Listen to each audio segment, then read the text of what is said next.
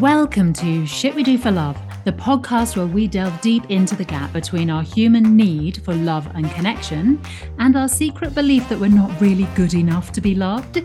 This gap has us forever trapped in people-pleasing, procrastination, and perfection, and all sorts of nonsense as we try to measure up and be the person we've been told is worthy of love, all the while missing the truth about how amazing we already are. I'm your host, the Love Your Bloody Self coach, Wendy Windle. Fancy having boundaries that get back time for you? Then head to wendywindle.com to pick up your free guide, because never having time for ourselves is just some more shit we do for love. Hello, my love. Let me ask you a question. Do you ever dim your light, dim your voice, dim your presence in order to try to fit in? That's the shit we do for love we're talking about today, dimming to fit in. Let me tell you a story about school. At my school, we had what was hatefully called by the school bullies the rejects table. And this was the table where you were banished to sit if the circle of, I'm just going to call it the circle of little bitches, decided that you were no longer allowed to sit at the cool table. You then had to go and sit at the rejects table. And I found myself at school very much on the outside edge of the cool circle. I was never fully in. I was kind of very much in, out, shake it all about at the whim of the bullies, basically, not to pull any punches, who would, for no reason at all, just for their own amusement, one week just say, like, Wendy, you can't sit with us. You need to go and sit at the rejects table. And all of my life, I don't know why I made them American. We were in Surrey. All of my life at school, I found myself just focusing on trying to keep my place at the so-called popular, really little bitches table, trying to make sure that I was being pleasing enough, wearing the right clothes, laughing at the right jokes, talking about the right people in the right way in order to fit in and sit at that table. And also part of that as well was, not getting too much praise from teachers, don't be teachers' pet, don't get too much attention from boys that other girls, the bullies, are into, you know what it is. All of those little modifications that we have to make in certain circles in order to fit in.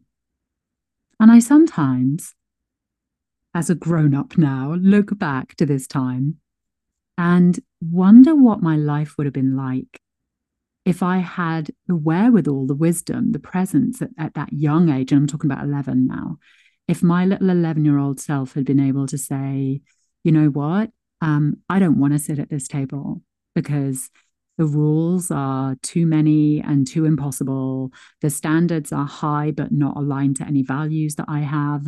And those girls that you call the rejects, they always save a place for people like me. They have their arms open wide, their hearts open, and they're really fun to be around, and they're interesting because they're not spending their time trying to fit in and trying to please you.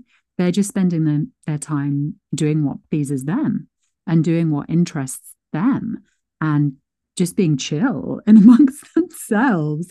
And I really wish that, sometimes you get asked, if you could go back to your childhood self. And that's one time where I wish I could just insert my voice into the mouth of that little 11-year-old Wendy and just say, just say this. I don't care about your table.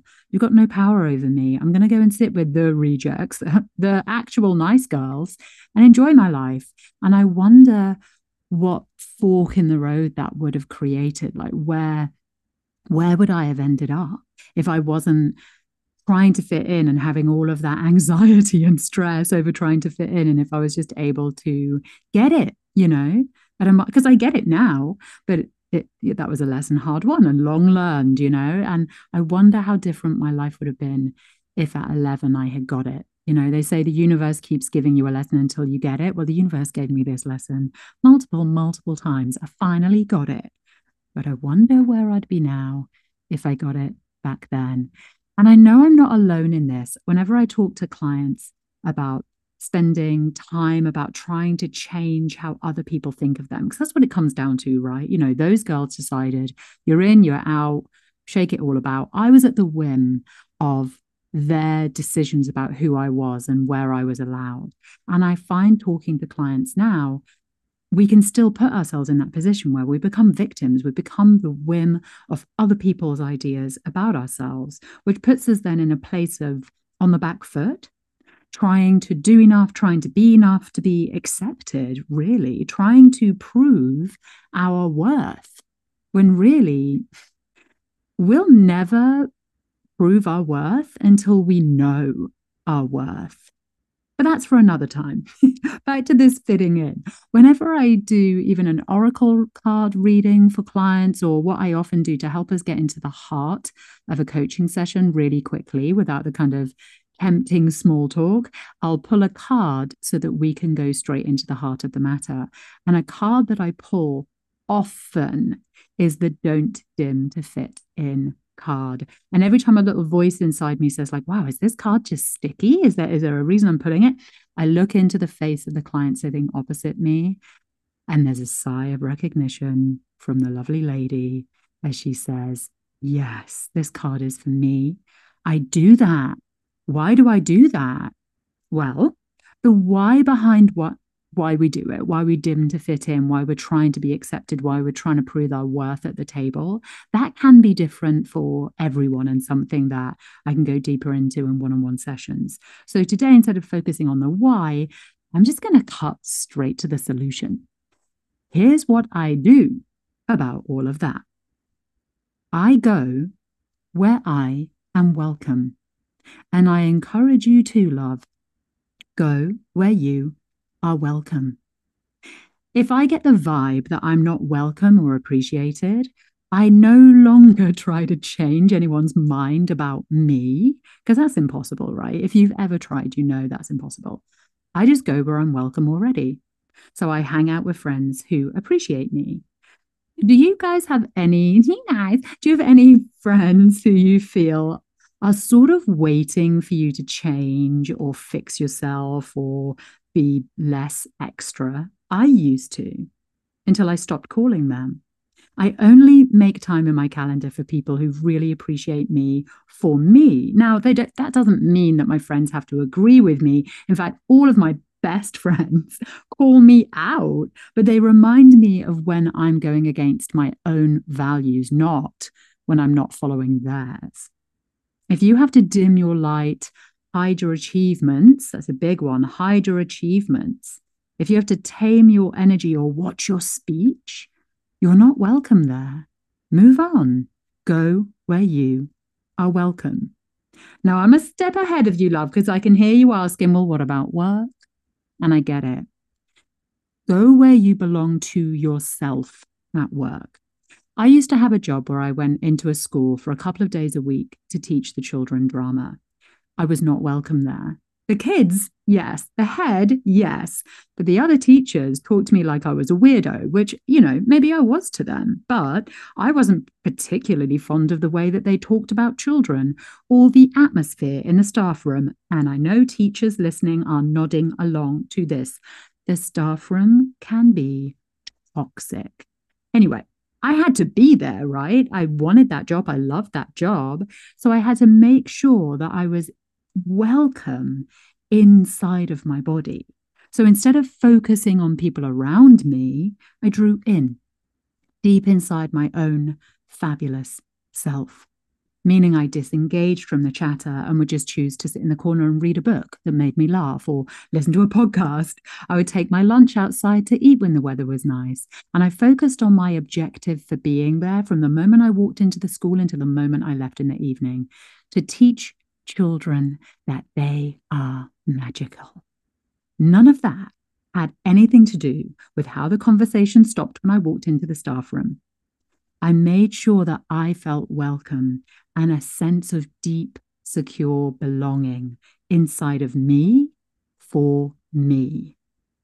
Try it. If you need to be anywhere where you choose to be, like for work, but you know that you're not welcome, but you still want to be there for you, for your own self, pull back inside your own body. Make yourself welcome in there. Now, what does that mean to you? Again, this is something that I can go deeper in a one-on-one because it's different for every person. There's some questions to kind of loosen you up, loosen up the thinking here. How can you feel like you belong inside your own skin. It can be as simple as putting a hand over your heart and taking a breath now and then, or as elaborate as a 20-minute morning routine if you've got time. It doesn't matter as long as you keep coming back to this sense that you are welcome inside of you. You belong here. How can you make yourself feel daily, regularly throughout the day?